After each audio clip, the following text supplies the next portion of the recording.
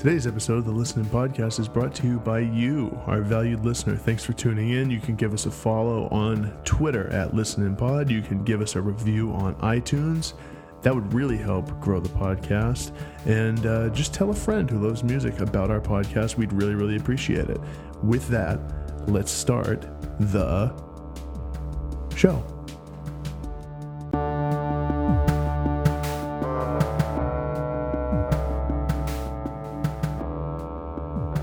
Welcome to episode 94 of the Listen In Podcast, the only music podcast by music listeners for music listeners. These are your two hosts, Sean and Jake. What's happening, people? And we have a great new episode for you. We are talking new St. Vincent. We're talking new Courtney Barnett and Kurt Vile. We have the return of Two Truths and a Lie, Jake, after a long hiatus. I'm very excited. So we have a good, packed show for you. America's favorite segment. It is. Finally returning. I've been a little bit lazy. That's okay. The ball's been in my court with that for a while. I just haven't. I mean, to be fair, I could easily have done one too. Yeah, true. I just haven't done it. But we're up to episode 94, and what we do is at the start of every episode, we talk about the corresponding episode number and the year in music that happened. So we're on episode 94. What albums, Jake, came out in 1994? It's a packed year in 94. Listen to these. You got MTV Unplugged by Nirvana, Illmatic by Nas, Definitely Maybe by Oasis, Dookie from Green Day, Vitalogy from Pearl Jam, The Downward Spiral from Nine Inch Nails, Crooked Rain from Pavement, the Blue Album by Weezer, Live Through This by Holes, Jar of Flies by Alice in Chains, Ready to Die from Notorious B.I.G. How's that? That's a lot. That's a lot. Wow. Let me see if I can find one more for you. Ooh, we'll go off on a bang with Pink Floyd's The Division Bell. Which one of these things is not like the other? The Downward Spiral. Oh, dude, Grace by Jeff Buckley, Monster by R.E.M. Wow. Oh, Bush put out a record. Oh, Bush. Good. Portishead. I didn't know Portishead was active in 1994. No, I've never listened to Portishead. Not that I have either.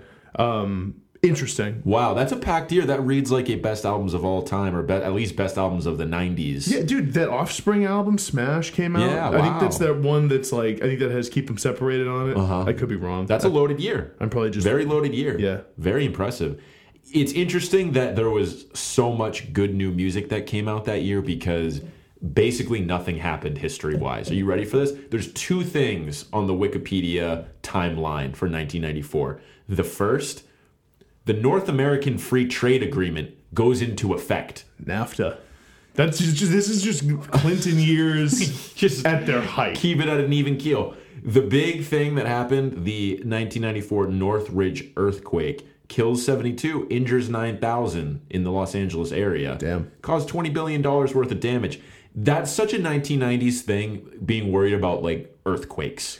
Landslides. It really is. Know? And actually, if anything, 94 bucks the trend a little bit of hard years in history yield fruitful years in music and in art. True. Because if anything, that is the epitome. Is there any more Clinton 90s sounding year than that? No. There's 1994? There's not.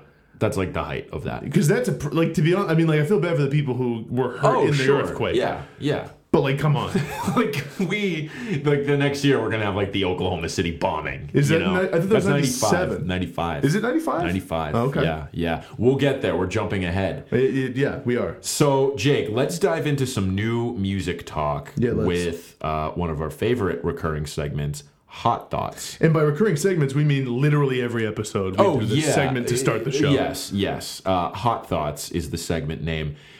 Let's start out, Jake, with the new album from St. Vincent called Mass Seduction. To be honest with you, you know what's weird? For the longest time, I just read this quickly. I thought it was Mass Education. I was like, ooh, nice, St. Vincent. Educate the masses. This is good. Promoting learning. And I was like, oh no, it's Mass Seduction. So we both misread it for different reasons. I just phonetically misread it, and I thought it was Mass Eduction. Yep. That makes sense, because she's doing that thing where she's combining letters, and I don't love it. I don't love that. Well, and you know that this violates my and your rule of hating all caps. Yes. I just don't care for that in Can't titles. do all caps, and I can't do all lowercase. I need you start out the title with one capital letter, the rest is lowercase, and that you leave it at that. So 2 very good albums this year. Well, I think I will eventually think of Mass Seduction as a very good album. I am still getting into it, I think, a little bit at this point. But I was going to say that 2 albums violate those rules this year, where Oso Oso goes all lowercase, which kills me to look at, because they look like files on your computer. Yes, it looks unofficial, and then with all caps, it's too aggressive. It's too much. It's like you're yelling at me. So you, I think, have listened more to St. Vincent in the past. I have dabbled in St. Vincent. I would say this is the album that I've now listened to most. I've listened to those other albums by her like 1 or 2 times here or there. I never got way in, but I think this is going to be my way in. So what are your thoughts? Here's the deal with this. This is a good album. I can't say it has not grabbed me. Really? I've not wanted to listen to this very much. Okay. And I think that's a product of, I was at a wedding this weekend, and it was taken up by, a lot of time was taken up by that. Didn't get a chance to really listen. I've had a tumultuous week, otherwise as well. Sure. Really haven't had the mood to listen to this album, especially one that's like this, that, something about this, with the exception of a few songs, leaves me feeling a little cold. The songs are good. It's just I'm having a hard time connecting to them emotionally. I'll be honest, and I think that's always been with St. Vincent for me what the issue has been. Okay, where even with that last album, was that a self-titled? Yeah, St. Vincent. Even with that album, I remember thinking like, all these songs are good. I don't want to listen anymore. Right. And this album bucks that trend a little bit. I think because I'm just trying harder. Yeah. But also because I've managed to find little moments that I like throughout it. That being said, it still is one of those albums, and this will maybe come around in our end of year superlatives, of an album where I really like it when it's on, but I never want to listen to it. I never want to put it on. Yeah. But I think there's some really good songs on here, and I think it's no surprise that some of my favorites are New York is like a classic song already. Almost. That is one of my favorite songs of the year. Yeah, I also New York. Really love Happy Birthday Johnny, which is in a really similar vein to New York, where it's more sparse. It's her on piano. At the end, there's some really nice either steel guitar, lap steel, pedal steel. It's one of those sort of sounds. Really mournful sounding, and I love the lyrics like "Happy New Year, Johnny." Are there lights on the trees? Like those are lyrics that just like hit me, where you know what they mean and you don't totally. And she's referencing the Johnny from the song Prince Johnny on her last album, the self-titled album, which is one of my favorite songs on that album. So yeah, the thing with St. Vincent, I thought, I've listened to all of her stuff. I think each album has actually gotten better. Every one I like more than the last one. Leading up to St. Vincent. So with this one, I was like, new St. Vincent. We haven't had a new album since 2014. This is going to be great. She's one of the premier, I think, indie rock artists that we have. She gets so much critical love. Great. Yes, she does. Great guitar player, nice voice, writes really good songs. And New York is great. I love New York. I really like Los Angeles. Yeah, I do too. The Happy Birthday Johnnies of the world, Slow Disco, songs like that, Hang on Me, the first track. There's a few in there that don't necessarily feel like older St. Vincent. It feels like she's taking a step in a different direction that is still good, but maybe just isn't my favorite version of St. Vincent right now for what I want right now. Let me ask you what you think of the song Pills, because I don't love Pills. Because the first time I heard Pills, I thought it was going to just annoy me. Yeah. Because it has the dun dun dun dun dun dun dun dun dun dun dun dun dun, that melody, which I swear to God I've heard before. It's probably like a commercial. I think it's like that's what it's kind of getting at. Right. And I thought it was going to annoy me. I actually like that song more than I thought. Pills. Yeah. Pills to fuck. Pills to sleep. There's a part at the end, and I'm actually sort of failing to recall how it goes, but I know that the last 45 seconds of Pills is really, really cool. And I agree with you about Slow Disco. That's one of my favorite songs. That the Dancing with a Ghost going into Slow Disco is nice. T-Mac was nice. T-Mac was nice. And Smoking Section, barely remember how it goes now off the top of my head, but I know that when I finished the album, I'm always like, that was nice. Yeah, and I think that too. And I always get to the end of this album, I'm like, oh, you liked that more than you thought you were going to. And that's what I'm saying. But I think the start for me is tough because it's Pills, which I'm not huge on. I know that part at the end you're talking about, and I agree.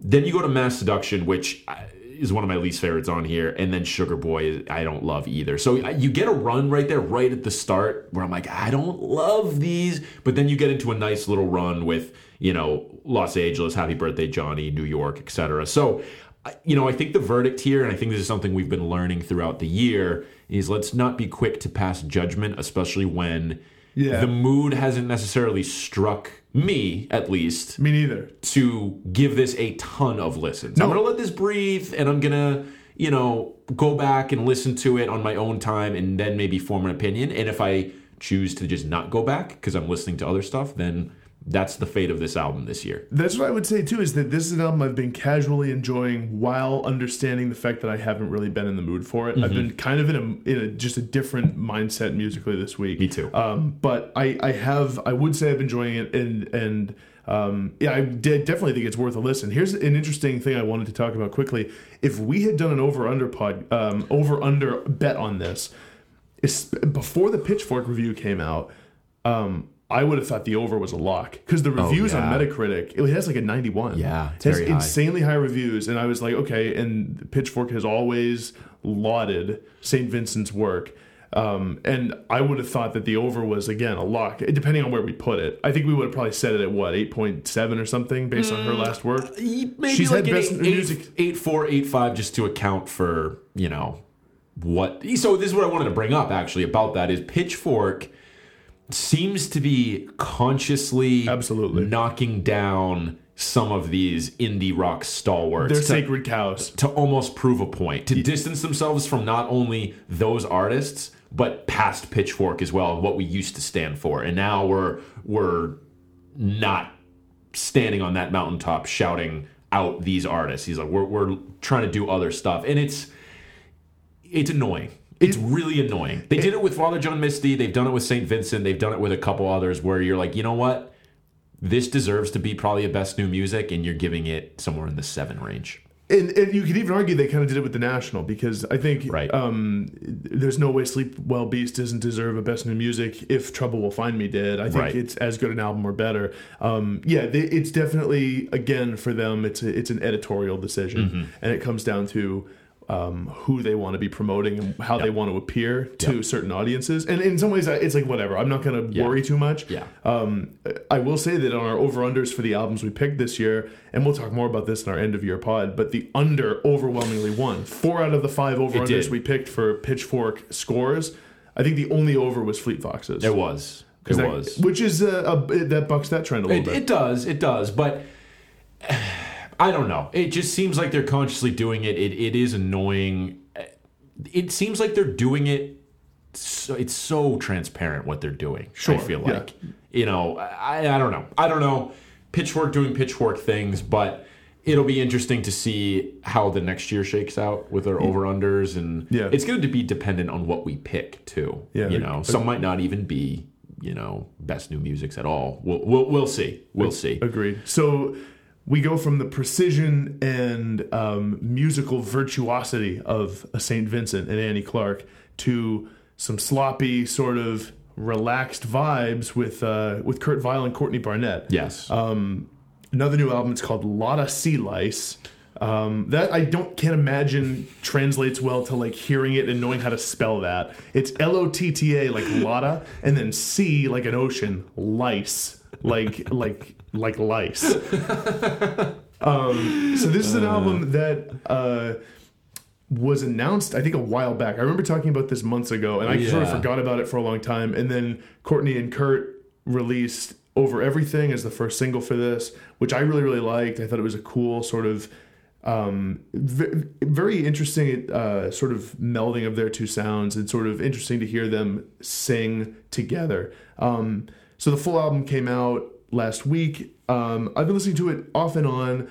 My immediate take is that it's pleasant to listen to, even if the songs aren't all great. Yes, that's a great way to put it. And again, I haven't really been in a new music mindset the past week. I've listened to this like maybe once or twice. Yeah. And it was the same thing. I was like, that was good. Yeah. I was like, I can't pick out one song, even Over Everything. I think you like that more than I do. I do. I think, yeah. I'm like, yeah, that's a good song. I don't feel super compelled to go back to listen to any of these individually or as a whole even. And I love both these artists, especially Kurt Vile. It's just, if you want that vibe, I think there's other stuff to listen to that is maybe a little bit stronger. This is an album, I think, that will stand the test of time for the reason that it's more interesting than it is good. Yeah. It's interesting to hear them sing together, and there are some moments where I really think they hit on something really interesting. The highlights for me on this album are Over Everything. I really like Fear is Like a Forest. Continental Breakfast is one of the more relaxed ones. I really enjoy Courtney singing Peepin' Tom, which I think is interesting. And I think one of my favorite songs is actually the last track, Untogether. I think it's the best that they sing together on the album. And it has, I think it's maybe one of the best written actual songs. Because a lot of these sound like and from what I've heard, this is really what happened, is they met up when they were on tour somewhere close, brought recording equipment, brought their guitars, and basically like one of them would have an idea for a thing, and they'd kind of just both go at it. And I don't really think either Kurt Vile or Courtney Barnett are sticklers for structure. No, it does not seem that way. And it definitely bleeds into the record. And I think you're right. This is almost more of, we want to hang out and just do a fun project together rather than this being a strong artistic statement in either of their discographies. I had a thought just now when you said this will be more interesting as time goes on just for them partnering up. It kind of reminds me of the Traveling Wilburys. Right, exactly. You know, shout out Tom Petty, R.I.P., George Harrison, R.I.P., Roy Orbison, R.I.P. Yeah, he died while they were still active. That's right. Bob Dylan, hang on, buddy. Yeah, come on, man. I never even the best Traveling Wilbury songs, I'm always like, these should be better, you know, for the amount of talent that you have. Yeah, because it's like, it's too much. Yeah. It's too much of a good thing. And but I love At the End of the Line by the Traveling Wilburys. I think that's a great song. Yeah. But I would have no interest in listening to a full record by them. Because it's like, yeah, you're going to be good. You're all like the best songwriters fucking ever. So yeah, like, okay, we get it. We get it. Right. But it reminds me of that where it's like, it's more interesting looking back, being like, whoa, those people got together and put out a record, rather than this is actually great on its own. Interesting side question. Where in the ranks of Traveling Wilburys does George Harrison rank as a songwriter? Is he better or worse than Petty? Is he better? He's worse than Dylan. Dylan is the best songwriter in that bunch. I don't know enough about Roy Orbison to say one way or the other. See, Roy Orbison wrote some classics, and he was like really influential. Yeah, I think he wrote all his stuff. That's tough. And Jeff Lynne of ELO, he's blast, right? People don't. Well, here's the thing though. People don't take ELO seriously, but he wrote everything for ELO. Yeah. And great producer too, right? From what I understand. And the songs he wrote, like, sure, I don't know that any are as timeless as Something or Here Comes the Sun, but like on the whole, did he write more just good songs than George Harrison? Is George Harrison sneaky the worst songwriter in that bunch? Could you make that argument? It hurts me to do it. He's maybe the most famous. Yeah, well, I mean, that's even more famous than Dylan. He was a fucking Beatle. Yeah, you know. Well, and the thing is, like with George Harrison, the difficult part of that is like, as a member of the Beatles, he wrote 3 of the Beatles' best songs: "While My Guitar Gently Weeps," "Here Comes the Sun," "Something." There might be even others that are, you could argue, are in that category, but I think that's the high echelon. Yeah. Where like I think Something. And some people say, "While My Guitar Gently Weeps." I've always been partial to Something. I think that's just straight up a top 5, 10 Beatles song. Oh, 100%. Just Something? Like, yeah. Oh, definitely. Yeah. Definitely. But solo career, George, he wrote some good stuff. Right. But I've always thought All Things Must Pass is a little dated sounding, and that not all the songs are necessarily great. And he had a bunch of clunkers in the 70s. Got my mind set on you. Like he brought that into the world. A cover, by the way. Which I think is interesting. Yeah. Anyways, it's an interesting side note. Listeners, if you think that George Harrison is the worst songwriter in the Traveling Wilburys. I did not think we'd get there in this episode. Not from Kurt and Courtney, which I like calling them. So anyways, the sort of, for me, the takeaway from Kurt Vile and Courtney Barnett's a lot of sea lice. I don't like saying that name. I don't like the album name. I don't like it. My takeaway is that I think it's an enjoyable album that is more enjoyable than it is good for me. Yeah.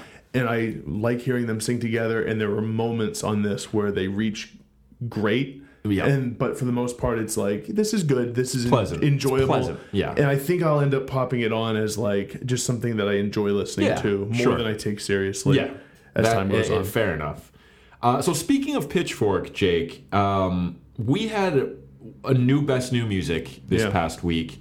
It was one of the highest rated Pitchfork albums of the year. 9 even. Got a 9, which the only other 2 albums that also got a 9 were Kendrick Lamar's Damn and Lord's Melodrama. I and then forgot. King Krule with The Ooze. Speaking of, and this is again, Is that how you say? Is that what this is called? I've been going back and forth between. I've been saying it the ooze. Maybe it's the OOZ, but there's no dots. Yeah, so I've been saying know. it the ooze. Yeah. I was like, again, all capitals. I don't like that. I don't care for that. I was like, maybe it's zoo backwards or something. Yeah. Speaking of the 9.0 albums, Melodrama is so fucking good. It's amazing. I listened to it again the other day. That album is better than I even thought. It's amazing. It's going to rank high on the end of the year list. As good as I thought it was back when it came out, I like it even more now. You know what's not going to rank high on the end of the year list, Jake? What's that? This album. I do not. Oh, so this.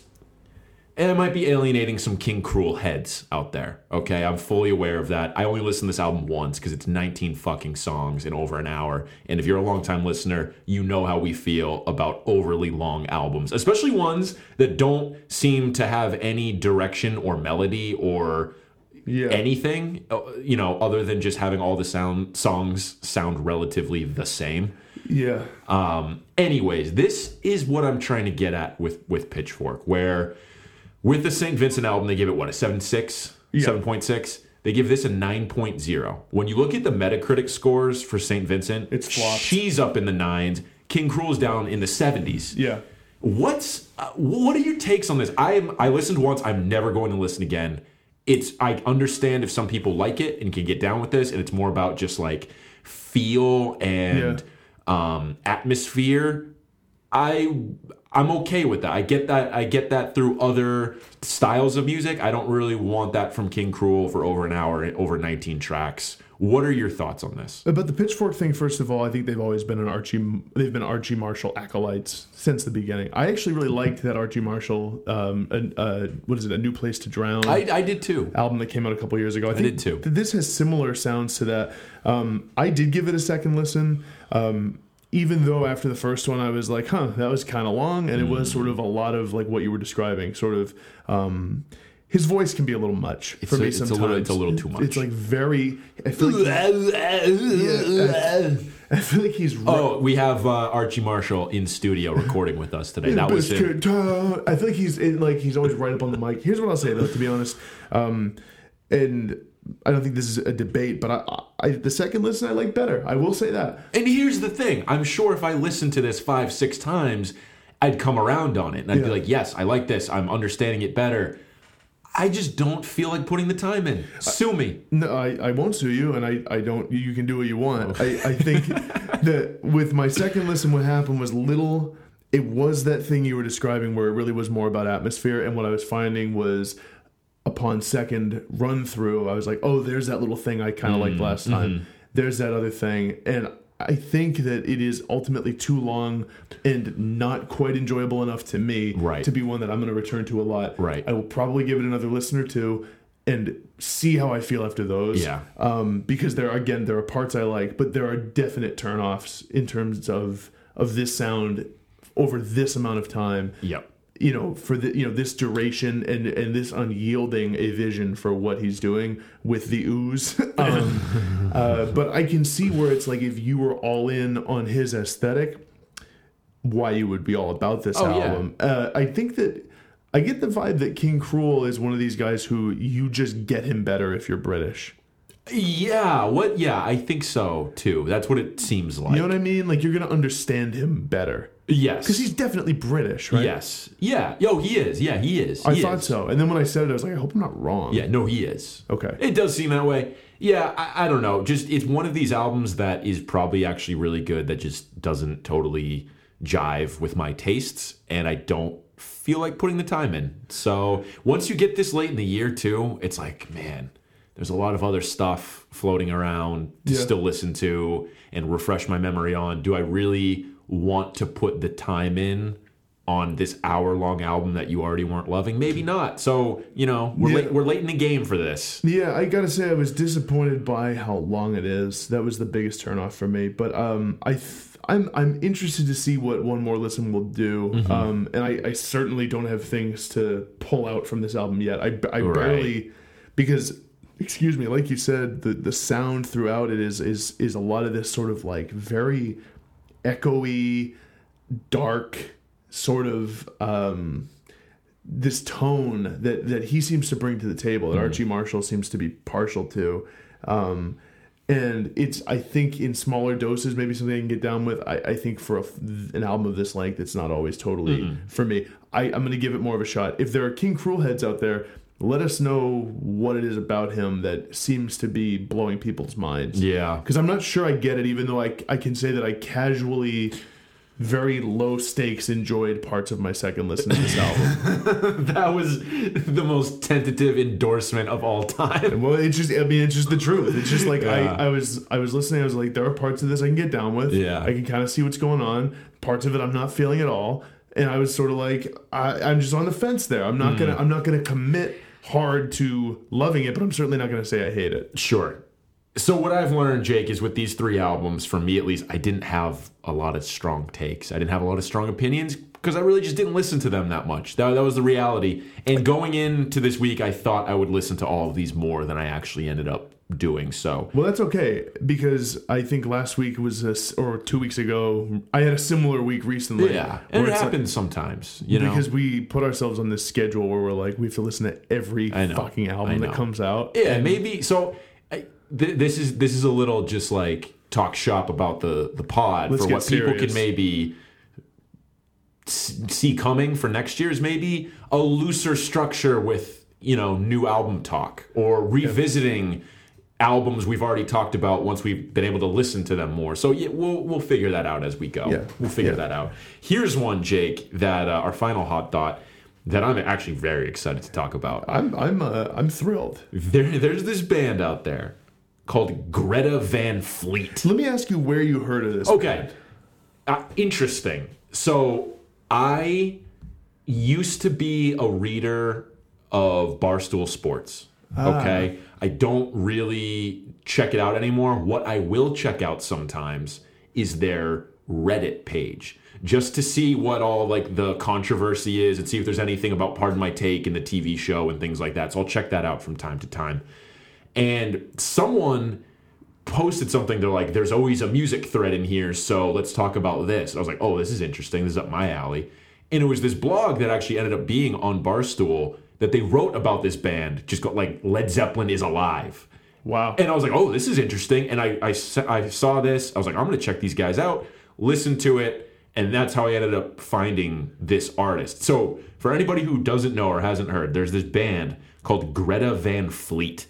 And it's this group of three brothers, I think. Three brothers and a friend. Yeah. Who drums. And they're from like Michigan or something. They're like 21. These young kids.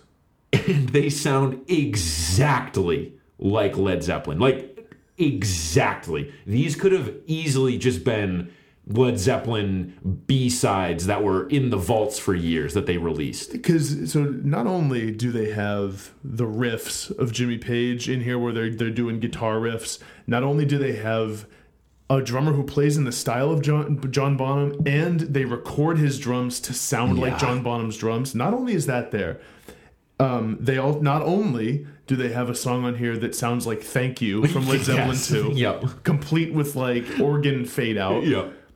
The piece de resistance here, Sean, is that this singer sounds exactly like Robert Plant. And the thing about Robert... It's fucking crazy. It blows my mind. The thing about Robert Plant is everyone said, oh, no one sounds like Robert Plant. This kid does somehow. Yeah, and it's like actually prime unfathomable. years Robert Plant, not pre-vocal cord surgery or post-vocal cord surgery Plant. This is like 1970 Robert Plant. To me, he sounds like, especially in some parts, he sounds like the earliest of Robert Plant. Like even like Zeppelin 1, pure, 68. little deeper rumble. Yep. But dude, he's doing stuff with his voice, like on that last track, Black Smoke Rising, where like he even trends a little bit towards Geddy Lee a little bit with the precision, how he's hitting the notes. Robert Plant was always like more blues and growl, but there are things he's doing with his voice on this EP where it is just, you're literally like you're listening to Robert Plant. I can't believe it. I watched a second of one of their music videos just to like see what they even look like because I couldn't believe it. And I'm seeing this dude sing this way, and it didn't make sense to my brain. It looked like he was lip syncing, which he was for a music video. Sure. But you can't believe that this guy can sing this way, which only brings me to the conclusion that Robert Plant's voice was even more of a gem than people think about. Yeah, I know. Because it's taken this long for someone to approximate his style. I can't believe it. So here's the thing. This 4-song EP, it's called Black Smoke Rising. It's very enjoyable because if you like Led Zeppelin and you like that sound, you're going to be drawn in because they're just so blatantly, I don't want to say ripping off Led Zeppelin. Kind of. But it's such an homage to that. It's so spot on. You can't possibly not like it if you like Zeppelin at all. And here's my thing about it. I almost don't know what to make of them because it's so spot on. Right. You know, like it feels weird. It does feel weird. It feels like oh, there it is. Oh no, that's Led Zeppelin on my phone. That's literally indistinguishable. That was how many more times that just played on my phone. Lost my train of thought because of it's so weird that they sound so much like them. Yeah, it almost verges on like parody or like satire. Exactly. Yeah, because it's so close, and it's almost like, did you guys have any other influences? Right, or did you only grow up ever listening to Led Zeppelin, and you think music can only sound like this? It's like you took 4 kids from the time they were like 9 and you gave them instruments and you said, this is music, like make this, and you played Led Zeppelin 1 through 4 on repeat for their entire life. Yeah. And just had them all focus on an instrument. Yeah. And this is what the product is. Like, listeners, seriously, like, when Sean told me about this, I was like, okay, I bet they sound kind of like Zeppelin. I bet that, because you were saying they sounded exactly like them. Yeah. I was like, we'll see. I pop it on. I was honestly blown away. I can't put into words. And here's the thing.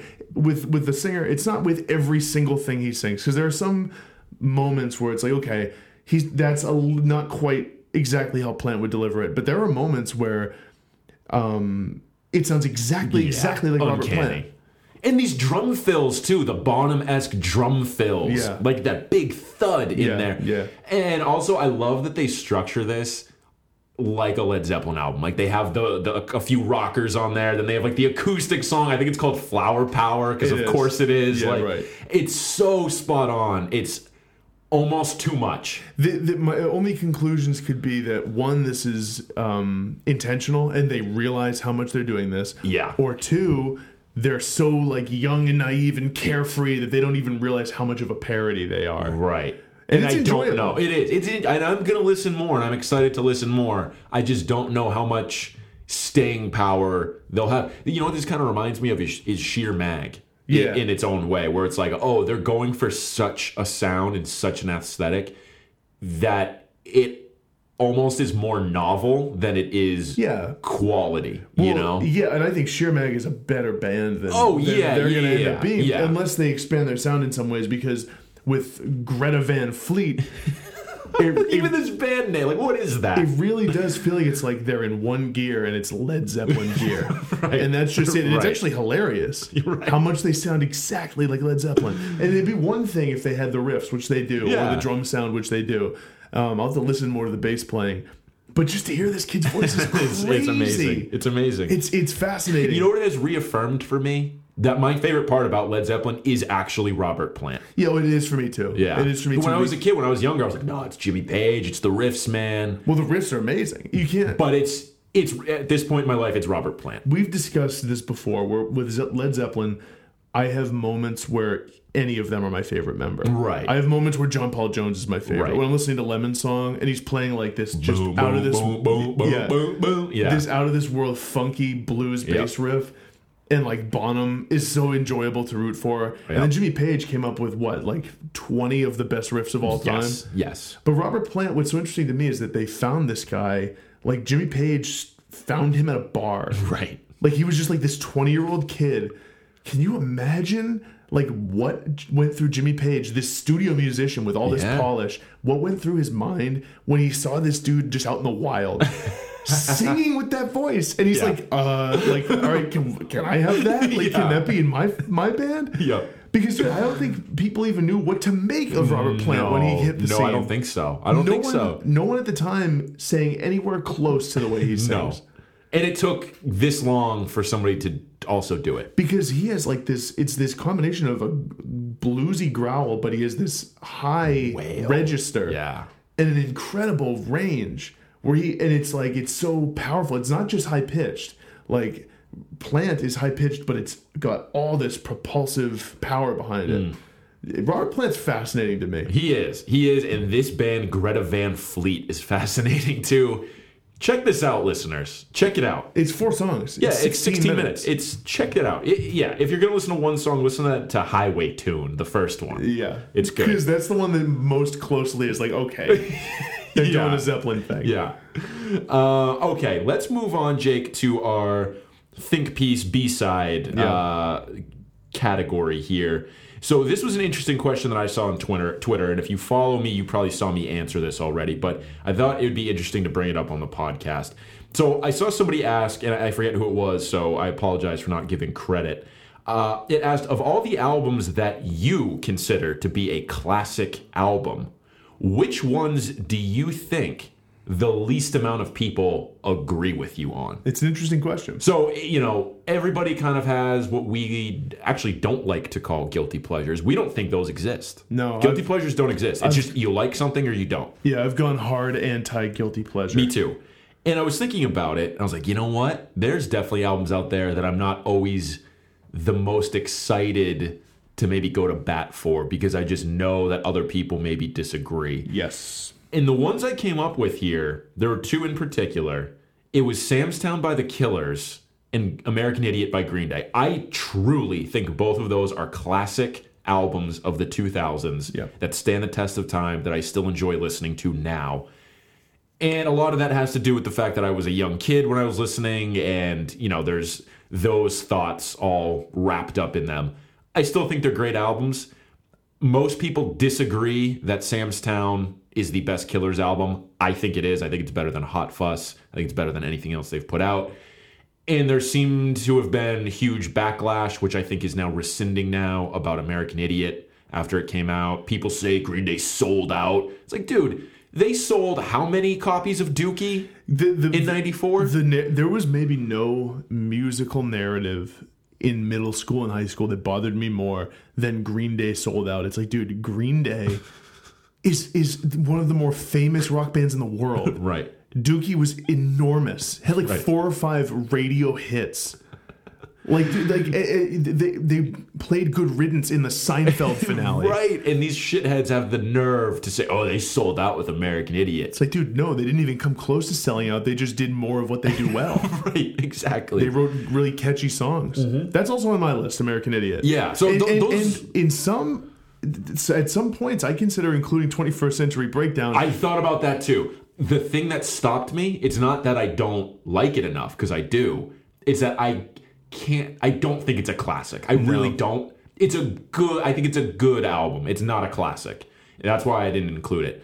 But that's another one where it's like, that one's even more embarrassing to kind of cop to. That like, yeah, I fuck with 21st Century Breakdown. I like that album. I mean, there are parts of it that make me cringe now. Like, I don't really... 21 Guns? I don't get down with 21 Guns too much anymore. Know Your Enemy. Know Your Enemy is actually okay. Yeah.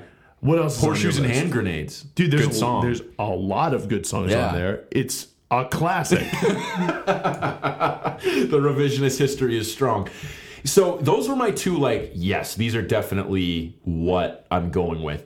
To a lesser extent, and this is more just peers, less so than critical consensus. Because I think you'd have music writers and critics who will just openly shit on Sam's Town and American Idiot. I think you'd have some that still go to bat. These next 2 that I have, Yeezus Right. And basically any Joanna Newsom album. This is one where the critical consensus is certainly there and very, very strong. Peer-wise, I have gotten basically nobody, with the exception of one or two people, who are down with Joanna Newsom. It's either like you also agree that she's great or you fucking hate her. I just want to go on record as saying that I like Joanna Newsom. Yes. And that I greatly enjoyed that album that came out a couple years ago. Divers. And that I liked, Milk-Eyed Mender? Milk-Eyed Mender. And that I still have yet to make good on my promise to myself to get into her catalog. Ease is I think her best album. I hear you. And it's just that when you listen, Sean, to new albums every week, for a certain, podcast or something. Yeah. Finding time to get into a catalog, especially when you work full time, and you have this like constant list of podcasts I'm trying to get through. Yeah. It's been hard. It's been hard to find the time. I really want to. It's rewarding, but the thing is, and to that point as well, it's not like these are easy listens either. This is an intimidating, difficult artist to get into, but it is so worth it in the long run. But with her, I'm not intimidated because I really like what I've heard. What about Have One On Me? That's got to be a little... It's just a long listen. 2.5 hours. But I can't say I'm scared of it. Right. You know what I mean? I'm not like freaked out by the prospect of listening. Sure. It's just like, do I even have the time? Right. Is more the question. Right. But those are two other ones where I haven't really met many people who would be like, yes, all of those Joanna albums are classics, with the exception, there's one person who I've met in my life who says yes to all of those. And everyone else has not only just been like, she's okay, it's vitriolic, like, hatred towards her music. Well, the reaction people seem to have when you show them Joanna Newsom is her voice. And people don't seem to just like it. People don't like the sound of it. Yeah. Which I disagree with. Yeah. But I can see why it would be polarizing. Sure. Because it may be a little of an acquired taste. That's the thing. It is, and I guess the thing that bothers me about it is that people just write it off immediately. And it's like, it's different. Like, yes, it might not sound amazing on your first listen in passing, but it's like, you can't then be like, oh, I don't like her. It's like, well, you really haven't given her a chance. So, right. That's what frustrates me. And then the other one on here, Yeezus, obviously critical consensus is there. We are in lockstep. This is my second favorite Kanye album. I'd have to do some thinking about whether it's my second favorite, but I love Yeezus. So I think there are a couple tracks that are just not that strong, which is what holds it back from being in that conversation. I think I like Late Registration better. I'd rather listen to Yeezus, and for that reason, it's my favorite. Yeah. It's my second favorite. We've gone around on this before. Yeah, I definitely get it. Many people who I talk to say Yeezus, they don't like that much. They like a few songs here and there. They like Blood on the Leaves. They don't even like New Slaves that much. They don't even like Black Skinhead that much. They like Bound 2 and they like Blood on the Leaves, and they kind of leave it at that. And it blows my mind because this album is so fucking good. Even a song like Hold My Liquor featuring Justin Vernon. Like, that's an amazing, amazing song. It's another situation, though, where what happens with people, I think, is it's such an abrasive sound. Right. And he went for it, and like, he does not slow down with that. And his lyrics are probably the most appalling Kanye ever got to on this album. Yeah. On Yeezus, and just like with On Sight right from the jump. Right. It's just this industrial noise. And it's just basically him like rapping over this just great. It almost sounds like someone cutting like with a steel saw through pipes. Cutting metal. Yeah. It's true. It's true. And I think that is a reason why people don't take to it as much as they would something like Graduation or some of those earlier albums by him. But that seems to be an interesting split between the critics who are like, yes, this is one of his best albums and one of the best albums of the 2010s, and then my friends and acquaintances who I talk to who seem to be lukewarm on it. Right. Yeah. So what did you have in response to this question about albums you deem to be classics that other people don't really seem to? So a couple older ones for me. One is the B-52's first album that I got into in high school.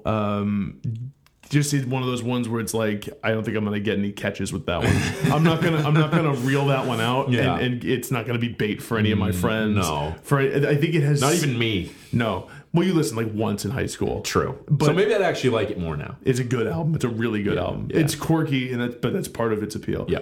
And it's definitely silly. Right. But I had a big time phase with this album where I got really into it. And I think you can't argue it doesn't have critical acclaim because it does. It's on like the Rolling Stone 500 Greatest Albums of All Time list. But in terms of albums that just would not be a connect for my peer group, it's the B-52s. I don't think anyone gives a shit about it, and I don't even blame them. Yeah, another one for me is Aerosmith in general, 70s Aerosmith. So the specific ones where I think I'm in lockstep with critics are Rocks and Toys in the Attic. But I go so far as to say that I love Draw the Line, their self-titled album, and Get Your Wings. And Sean, Draw the Line is an album that was critically panned. You think it's a classic? For me, it's a classic. I love that. That's great. Love Draw the Line. Exactly what this question is supposed to draw out. And Draw the Line. And the thing is Stephen Hyden, I was listening to his podcast today, he was talking about albums like Goat's Head Soup by the Stones, where you can hear a band falling apart. Yeah.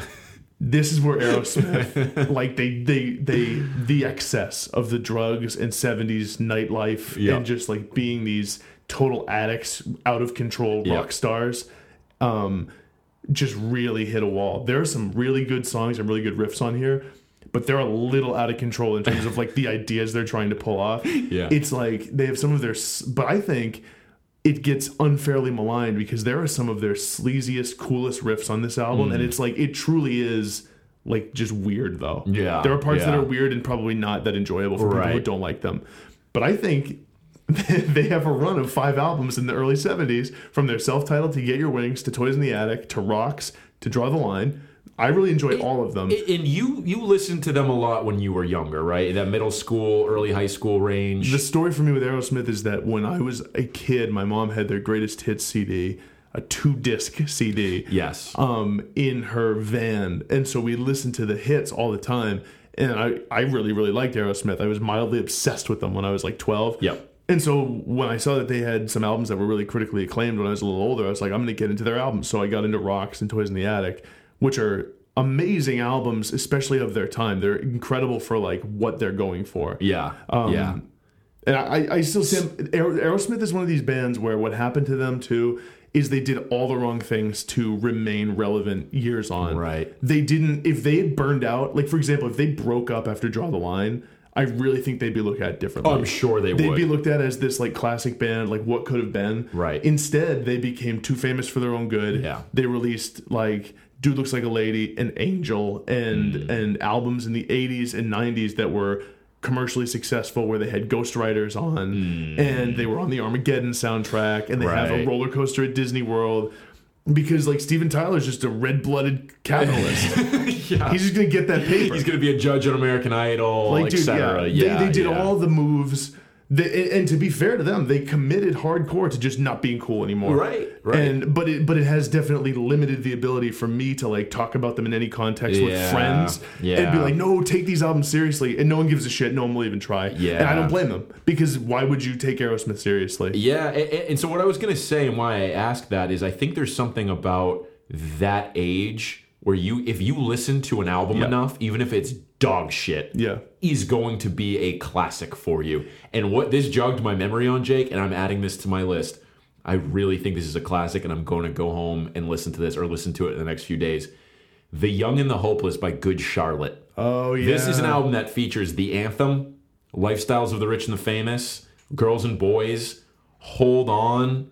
The hits go on this album. I can't wait to listen to it. This is a Sean Howe classic that I think people would laugh me out of the room if I told them that. They probably would, and here's one that I'm going to go as far as to say is a classic for me. And it's Meteora by Linkin Park. Oh, yeah. See, I think that was a big one for me. Yeah. And I did listen to The Young and the Hopeless, but that was still when I would listen to albums mostly just for individual songs. Okay. See, I bought this album. You did work with this album? I put in work. Yeah. Absolutely. I never really did, but then I listened to it all the way through a few times. With Linkin Park, though, I listened to that album all the way through like a lot, and I really, really like it, which just jogged my memory on another that I lost. I'm sure there's so many more. I had another. Yeah, I'm sure there's a lot more. Damn it, it's gone. Yeah. So, listeners, let us know any albums out there that you love, that you think are classics, that other people definitely don't. I'd be very interested. I would just add that if you're including Yeezus, I would similarly include it on my list, because I think it's a classic too. I think it's definitely among Kanye's best albums. I don't know if I put it second, but it's among his best albums for sure. Okay. All right, let's move on. Like I said at the top of the episode, we finally have a Two Truths and a Lie. We've come back after a long hiatus. I'm excited. I meant to do this in the episode where we talked about the National's new album. And we had like 2 or 3 episodes where we did talk about the National. We did, and we just didn't do this National Two Truths and a Lie because I was too lazy to look up facts. And that's all right. And I finally did it, and are you ready, Jake? I am. I think it's a good one. I've been mixing weed with wine. I'm ready to go. Good. I'm on a blood buzz. Okay, number 1. The National released their first 2 albums and the Cherry Tree EP on their own label, which was called Brassland. They then signed with Beggar's Banquet to release Alligator after the process of running a label became too complicated. Okay. Number 2. Sufjan Stevens was once a neighbor with Bryce Dessner in Brooklyn and was featured as a contributing musician on Boxer. Okay. And the last one, the release of the Virginia EP was supposed to accompany a documentary film about the recording of Boxer and feature footage of their live performances from that tour, but was ultimately scrapped due to time constraints. Can you repeat that last one? The Virginia EP was supposed to accompany a documentary? Yes, film about the recording of Boxer and footage of their live performances from that tour. But it was scrapped due to time constraints. So we have National released their first 2 albums in the Cherry Tree EP on their own label, eventually signed with Beggar's Banquet because running a label was too complicated. Sufjan Stevens was Bryce Dessner's neighbor and was featured on Boxer. Virginia EP was supposed to accompany a documentary film. Which are the 2 truths? Which is the lie? All right. This is a tough one. Those are all very, very believable. You did You did your homework with this one. Those are good. I'm going to say that the one I think is false is, in some ways, I'm doing this because it sounds the most right. And to what I'm thinking might have happened is you mix things that are true and put them into a lie, and like change the facts a little bit. Okay. The one I'm going with as false is the Sufjan Stevens was the neighbor and is on Boxer one. Incorrect. Damn. Incorrect. That is true. That is true. The reason I went with that is I was like, I bet what it is they weren't actually neighbors, and he wasn't featured until like Trouble Will Find Me or something. That was all I had. These are good because that's these were good ones. The only line I had. Sufjan Stevens one is true. Was Bryce's neighbor. Was featured on Boxer. My second guess was going to be. No, I don't have one because they were both really good. Which is it? The one that's false is actually the Virginia EP one. So they actually did just release a documentary of the making of that, which I've never seen. That would be really interesting. And no one really talks about. It's called A Skin, a Night. And it's... I don't think it's actually that good, and that's why I've never really sought it out. And I think it's like hard to find. The documentary itself is not good? Yeah, I've heard it was like... It wasn't just like, here's them making this album. I think it was like slightly artistic and like was sort of a miss in terms of like what you'd want out of it. But again, I've never seen it. Might be an interesting thing to track down and see at some point. And they did run their own label and they did release their first 3 records on that before it was called Brassland. That was good, man. You got me. Those are some good ones. Little national trivia for you. I wonder if people play along from home. I hope they do. If I were listening to this, I would definitely guess. I would too. I would try to get it right. Yeah. That's good. Got a couple recommendations of the week. Yeah, we'll close it out with recommendations of the week. No, that's not true. We have a new segment to close out. We have a new segment to close it out. That's right. I forgot about that. So we will not close it out. We will continue on rolling with recommendations of the week. Mine is just Joyce Manor in general. Big friend of the pod, Hunter, recently tweeted at Joyce Manor asking about Guided by Voices, and I was on the Listen In Pod Twitter account, and I happened to see it. We weren't even mentioned in it, but I was like, oh, here's my 2 cents. And then I actually ended up getting liked by Joyce Manor because I threw in that tweet about Robert Pollard's baseball career. Yes. And so... sort of interacting with big stars this week. It's not a big deal. I said I had a busy week at work. So busy week tweeting. Yeah. Where did I even fit that in? Who knows? A miracle I did it. But I went back and I listened to Cody today. Yeah. I listened to their self-titled album, and I re-listened to some tracks on Never Hungover Again, which is my favorite by them. They're a really good band. So good. They're a really So good. And Barry, I think is his name. Yeah. Barry Johnson. Not a name you'd expect for someone in like our general age group. Barry. No. When I think of Barry, I think of like a soul singer. Yeah. But great songwriter and just a really, really good sense for melody and for hooks and for meeting that with a lot of power in terms of how their band actually plays. Never Hungover Again just continues to grow on me. Oh, yeah. Even to this day. I love that record. I mean, I love Cody too. Yeah. But I think Never Hungover is probably my favorite by them. Oh, yeah. I would say so too. And my recommendation of the week, listeners, I can't stop beating this drum for the Oso Oso album that came out this year, the Unihon mixtape. This is going to rank very highly at the end of the year, and literally no one, including my co-host Jake, is talking about this album. It's so enjoyable, but again, it's just flying way, way, way under the radar. It's unfair. Check it out. Catchy as hell. Well, I don't know if you watched your Spotify feed today, Sean, because I gave it a listen today. Ooh. Is it because you saw me listening to it? No, it wasn't. Okay. Because I gave it a listen today too. No, it was because because you've been talking about this incessantly. Yeah, and kind of being an annoying little prick about it. No. It hasn't annoyed me, but it's made me think like, okay, it's one of those ones where it's just like in the blur of all the albums we've listened to, I liked it generally and then just didn't totally return to it. And then you and big friend of the pod, Josh, have been all in on it. Yep. And so I was like, I owed another chance. I really, really enjoyed the listen I had today. Good. I'm gonna keep going. Keep listening, because this is actually one of those albums where it is just immediately enjoyable, but it reaches this new layer, and there's these little melodies and earworms that you're like, I just want to hear that over and over again. Like when Secret Spot, like crescendos towards the end. Good.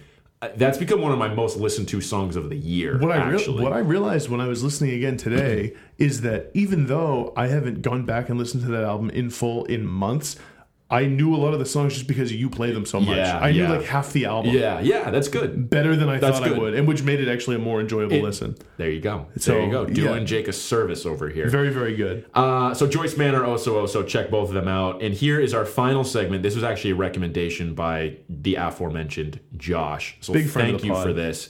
This is going to be called Release Radar. Also his name. So big shout for that.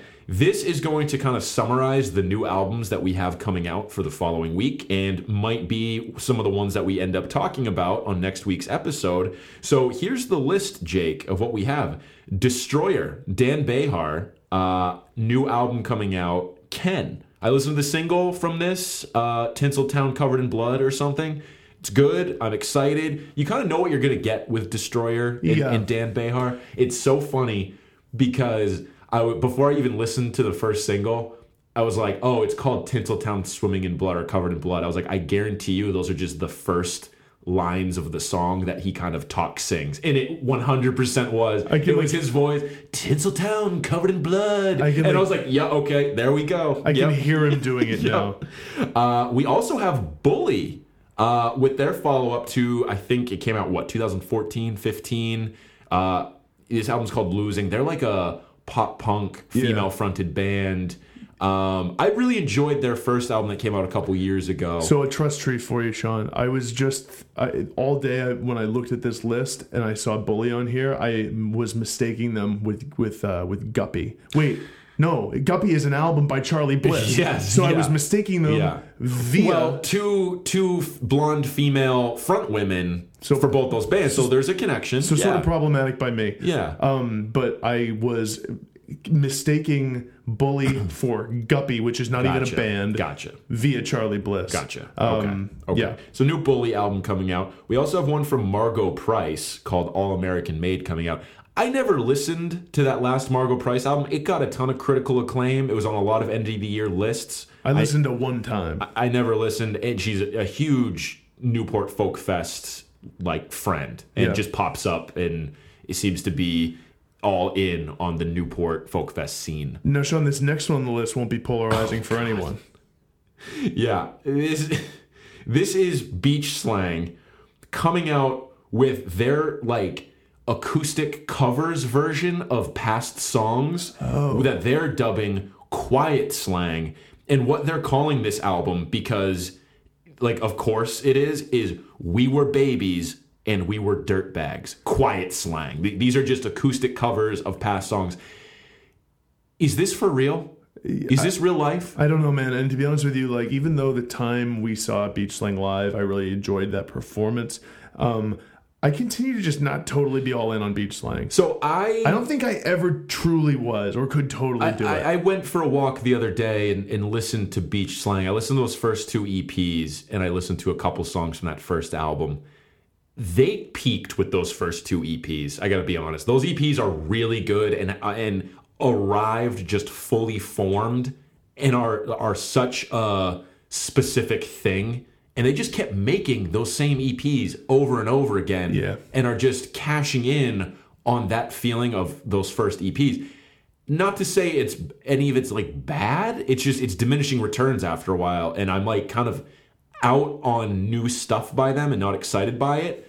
Still love those first 2 EPs. And I enjoy that first album. With those first 2 EPs and with what is it? The things we do to meet people who are people who are like us, who think like us, who dress like us. Quiet slang. With those albums, I always generally liked them, and I think I was riding a little bit of your buzz. I was. But to be frank, it was never totally something I was like wowed by. Right. Okay, fair enough. Yeah, fair enough. We also have the new Stranger Things soundtrack coming out, the season 2, volume 2, whatever release. There's some enjoyable stuff on that first collection. I didn't listen to the soundtrack. Did you? Oh, it's cool. Yeah, it's cool. Whole thing? It's just nice, like the synth sounds that you hear in the show, basically. I would enjoy that. It's good. You know what soundtrack I liked a lot? And I don't think I listened to the whole thing except when I saw the movie. Is that it's by a group or maybe a producer called Disasterpiece. It's the one for that for It Follows, that horror movie that came out a few years ago. There were a couple songs on that I listened to a ton that year it came out. So new Stranger Things soundtrack. And then the last one, Wild Beast. We talked about them a few weeks ago when they announced their breakup. This is their final release. It's called Punch, Drunk, and Trembling. It's just an EP. I'm excited to give this a listen. No, I love Wild Beasts. They're really good. I mentioned that like I'm kind of okay with them just finishing up because you have a body of work you can now look at and be like, that was Wild Beasts. But yeah, cool that they're going out with one more release. So look out for those coming out on album release day tomorrow, and we'll probably talk about some of those next week. Yeah, I don't think there's any other that I can think of. I didn't even look at Metacritic. Yeah. No, I looked at Metacritic, and what has also been really helpful is on Stereo Gum's Album of the Week article, they do a rundown just like that, and they have everything that's coming out. Yeah. And that's what I drew from. Very nice. Yeah, you've been beating the Wild Beasts drum pretty hard for a long time. Check out Two Dancers. That's an awesome album. I know. It's just another one where it's like, it's just a matter of time until I eventually delve in. And you got to maybe cut back on some podcasts, Jake. Maybe. Or don't, because just do what you want to do and it doesn't matter. Well, and the thing is like I have been listening to a lot of new albums, like a ton. Right. Some just one time. Right. But I've been trying. I have gotten into a better balance of just like, I'm not going to fuck with certain albums and just be like, whatever. And it's opened up a little bit of time to go back and revisit some of these other ones or find new ones that didn't come out this year. A healthier work-life balance, it sounds like. I think that's important for everybody. Cool. So that's episode 94. We will be back next week. We'll talk to you then. Thanks, y'all. Peace.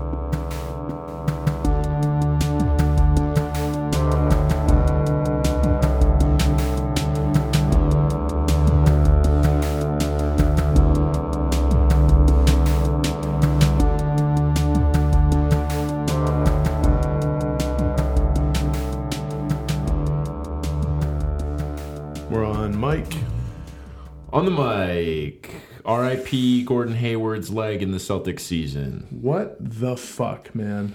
Unbelievable. That was something else.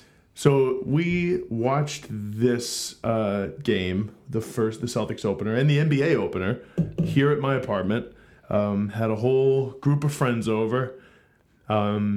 All the big shout to the Wins pool. If you were here for that, and we out here, and we're having fun. It was right after Jaylen Brown had thrown down a huge dunk. I was I will never feel better about the Celtics season than I did in that moment. I was neither. like, yeah, Jalen's flying around the court. We got Hayward. We got Kyrie. Kyrie. We're winning this game right now. Kyrie had a couple points.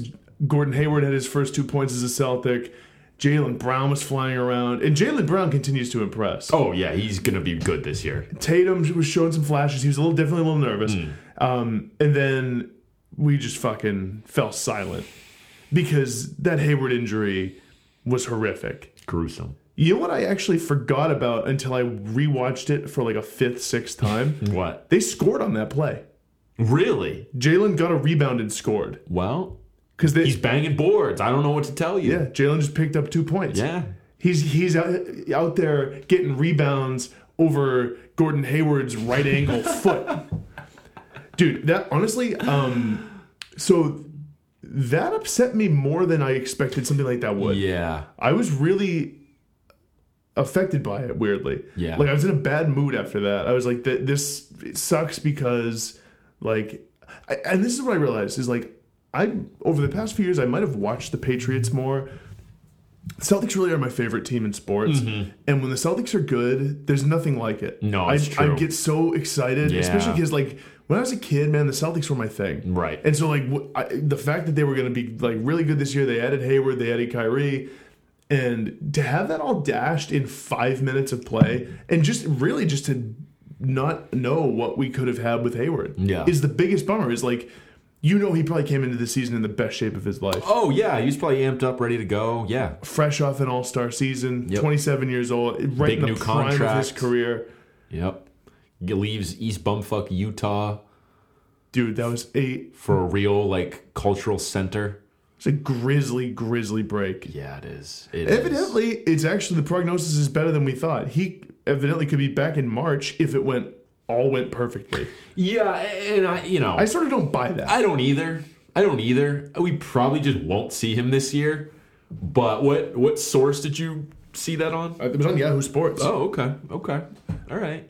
Well, we'll see. Maybe we'll get him back for the playoffs or something. Because what I read was it was on a tweet, and the person who wrote it out said that the doctor said it was a clean break, no ligament damage. Oh, okay. Which made it a cleaner thing. So what happened was he broke his tibia, and then his ankle dislocated. Okay. First of all, I can't imagine how bad something like that hurts. Oh my God, I know. And the fall itself, I don't know if you've watched it since. I have not. You haven't? No, I've watched it many times. I've studied a glutton for punishment. No, I've just studied it like the Zapruder film because it's interesting to me, which is also something a glutton for punishment would do. Yeah, I've noticed you do this with these types of things where I'm just like, it's done, it's over, I'm not going to watch that again. You go back and you find these little details that you then bring up to me and be like, Sean, did you notice in the thing? And I'm like, no. Like the scoring thing. Yeah. I'm like, no, I didn't notice that. Like, no. Dude, Jalen put up, he got 2 on that, At least we scored. If there's a silver lining, if there's a spin zone about the Hayward injury, is we got 2 out of that It's like play. when Brady went down with the ACL in 2008, he completed a long pass to Moss on it. That's right. Did the Patriots win that day? Yeah. They're playing the Chiefs, right? I think they won, yeah. Here's the thing. I did rewatch it many times. Right. Because I'm fascinated by that stuff. Even though it's gruesome, I kind of need to face it in a way. Right. And the way he landed was so weird. It was just a freak thing where his toe on his left foot got caught and he fell opposite and his whole leg got caught under him and twisted. And he basically landed with a thud because he fell with all his body weight, but in the process of doing that, turned his ankle and leg and landed on it full force. I've really never seen anything like it. You describing this to me is making me very uncomfortable. Should I keep going? No. It sucks. It sucks for a lot of reasons. Him as a person having to deal with that. It sucks for Celtics fans. Sucks for the team. It just sucks because I'm still very excited for this NBA season. I think it's going to be a lot of fun, a lot of interesting teams, but it's just a little less interesting now. It is, yeah, because I can't say I'm as interesting as the Cavs could be on paper. I can't say I'm that compelled by a Derrick Rose and D Wade on the Cavs. I am interested to see teams like the Sixers, even though they probably won't be that good, to see how they play. Honestly, teams that are going to be really fun to watch, like the Sixers and T-Wolves. Yeah. I watched a tiny bit of the T-Wolves Spurs last night. Oh, how was that? It was like I watched literally 5 minutes, but I did see Karl Anthony Towns score down low, and that guy's fun to watch. Oh yeah, he's really good. Knicks Thunder tonight. How weird is it that is the first game of the season? And for both of them, right? It's very weird. And you got Lakers Clippers. That's right. Which means that you wash out on the wins pool no matter what. That's right. You can't be with a wins pool though. No, 82 games is a long season. You can't. It doesn't even matter. You can't count again. You just be well, okay, it doesn't count. Right. Yeah. Because like the Lakers are probably just going to lose like 50 games this year. 40 minimum. My fourth team is the Pacers, who might be just awful. Yeah. But honestly, I had the second to last pick in that draft. So if you think about it, I was picking who I thought would be the 23rd best team in the league. Right. So. Right. It's a crapshoot. Yeah.